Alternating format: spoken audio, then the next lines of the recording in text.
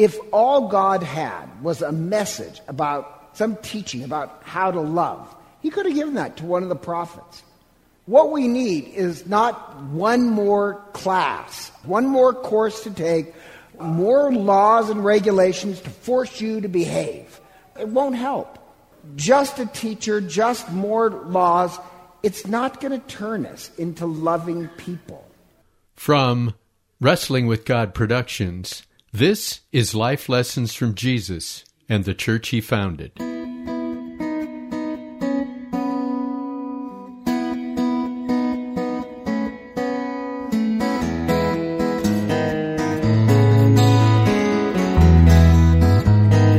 Welcome to the podcast where we explore the history and traditions of the church Jesus founded in order to understand God's purpose for creating us and His intentions for our lives.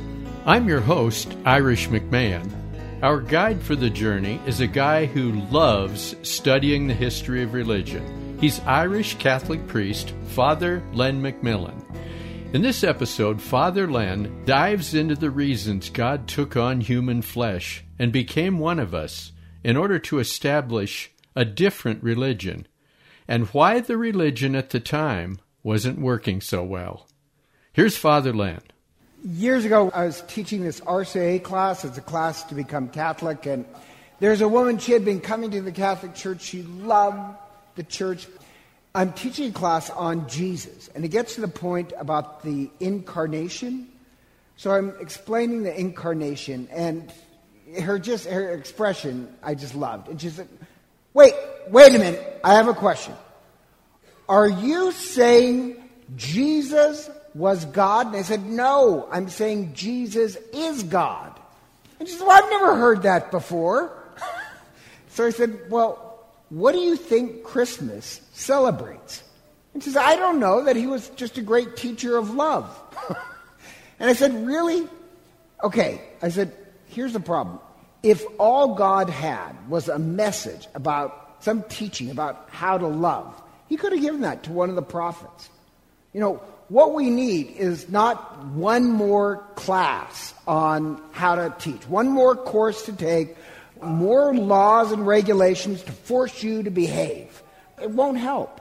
One more self-help book is not going to really change us that much. Now, in fact, do you know who's most likely to buy a self-help book?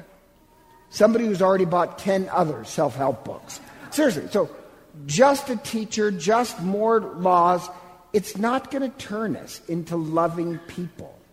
And so what we celebrate is, yes, after centuries of God teaching us a religious language, God takes on human flesh so that we can become one with God. That's what the incarnation is, God taking on human flesh. So what Christmas celebrates is God became one of us. The love that created the universe becomes one of us so that we can become more loving. So Christ's coming is not about us becoming a better religion. It's about us becoming a different religion. With Christ in us, we can change. So think about this. Who can keep the standards of God?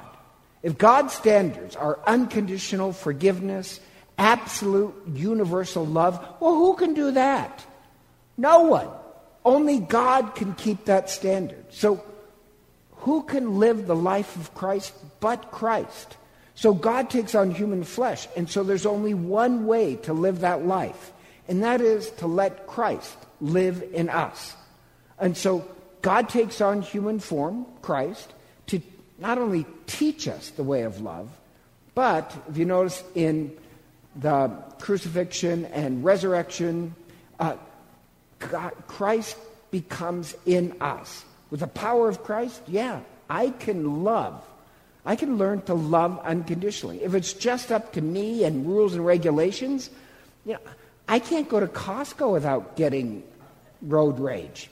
So, seriously, Costco, I do pray that Christ takes over, that I am gentle with people. So, with the power of Christ, I really think, who can live the standards of God? Well, we can. So we don't need another teaching on love. It won't work. What we need is love to take on human flesh. That's what Christ did. And what we're praying at Christmas time is not just to remember Christ did do that, but we're the manger. That Christ takes on our human flesh and works through us. Because what we don't need is just more teaching, more rules and regulations. And if you doubt that, look at the Christmas story. Look at the Christmas story where Mary and Joseph go to Bethlehem.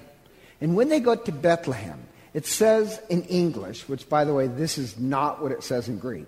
In English, it says there is no place for them in the inn. Now, Bethlehem, 2,000 years ago, it was a wide spot in the road. It was a tiny little spot. They didn't have hotels back there. And the worst part is, so there's no hotels. What it says in Greek is there is no place of hospitality. It's not talking about a hotel. It's not talking about a spare bedroom.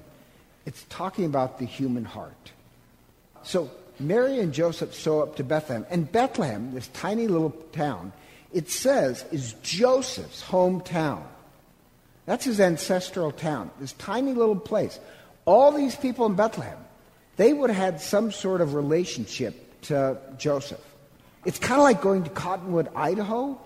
If you ever go to Cottonwood, Idaho, they're all related. Somehow they're all distant cousins. Swear to God, it's true.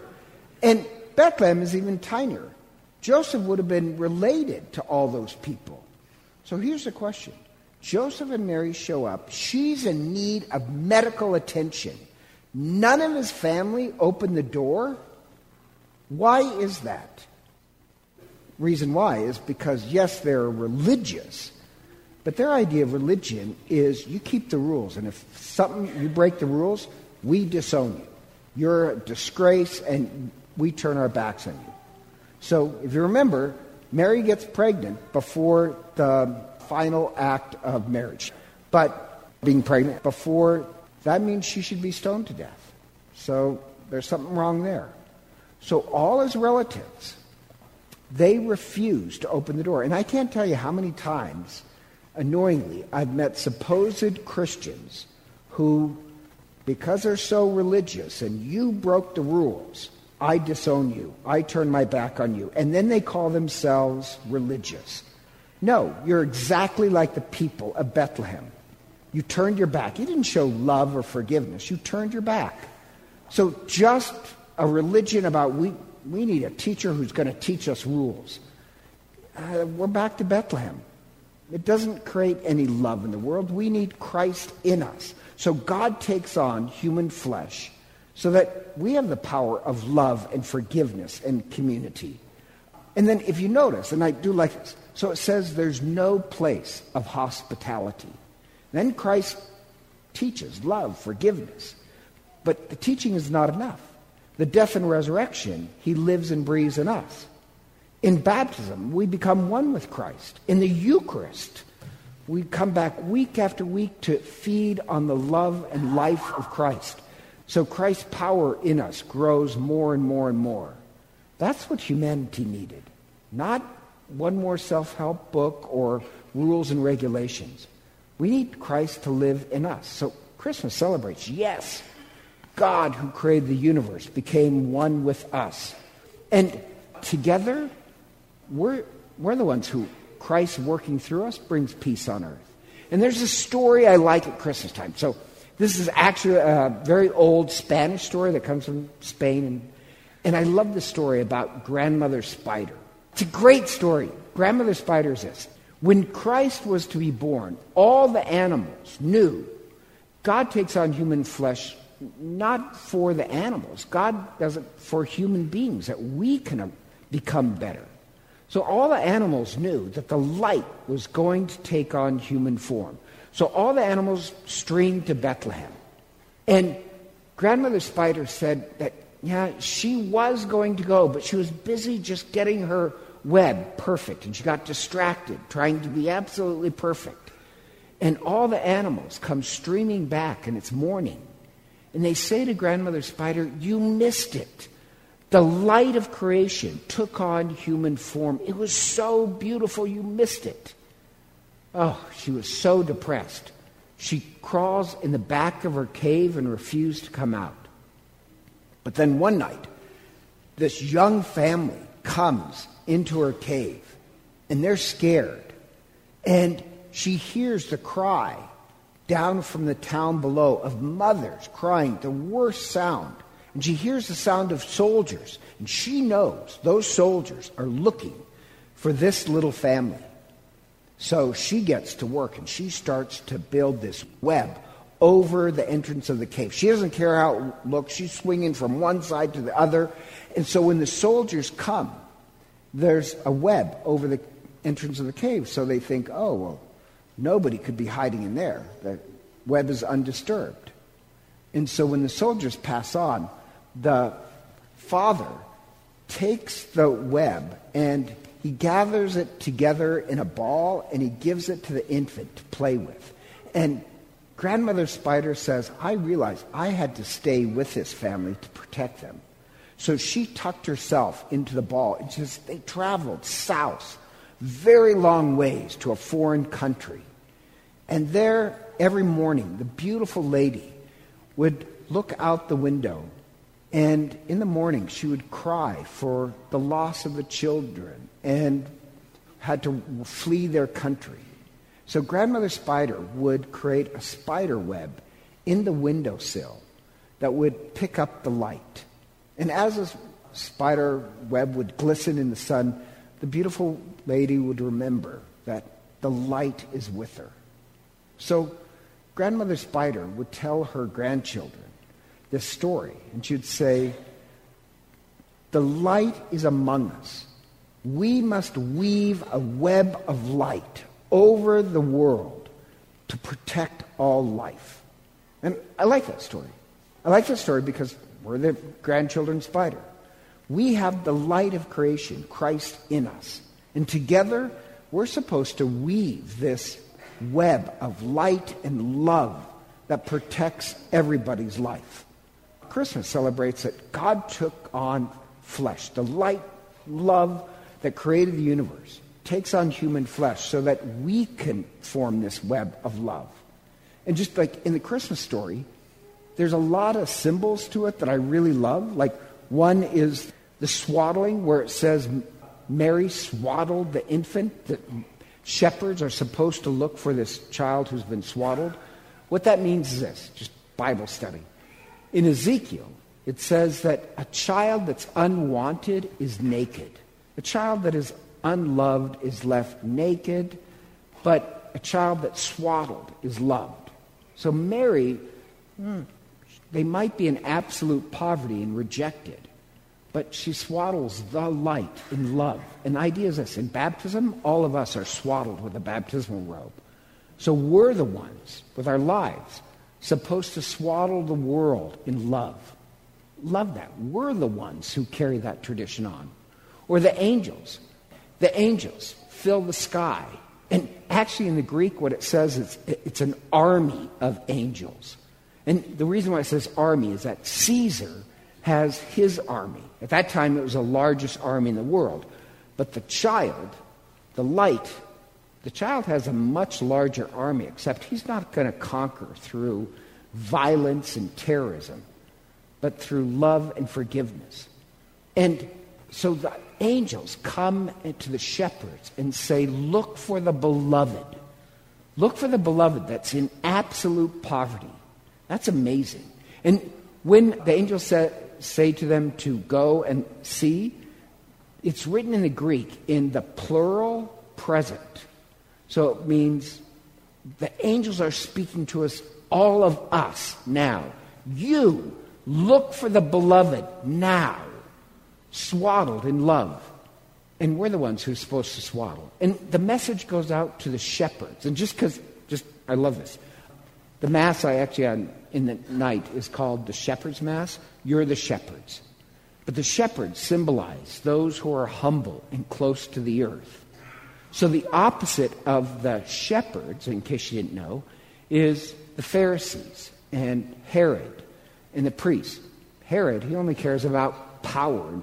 The priests only care about prestige. And the Pharisees, yes, they're religious, but they're the angry religious who just want to say, oh, you people and you people condemn people. Notice the angry religious. They don't make it to the presence of God. The ones who make it to the presence of God are the humble and those who are close to the earth. So we're supposed to be the shepherds. I love that. So we celebrate the Feast of the Nativity, hoping that we'll continue that. To me, the most important part is that it says it happens in Bethlehem. Now, Bethlehem in Hebrew means the house of bread. In Aramaic, it means the house of flesh.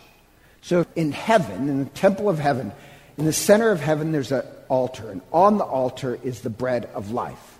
And the prophecies is when the Messiah comes, the Messiah will give us the bread of life so that we can have eternal life, God's life in us. So he's put in a manger. A manger is not a barn. A manger is a feeding trough. The bread of life is put in a feeding trough, and we're the sheep. We're the ones who can gain the presence of Christ in us. Bethlehem means house of bread. It also means house of flesh. And if you remember in the Old Testament, there's this whole thing about the flesh that will come down from heaven. That's Christ. And so in Bethlehem, the flesh from heaven has come down.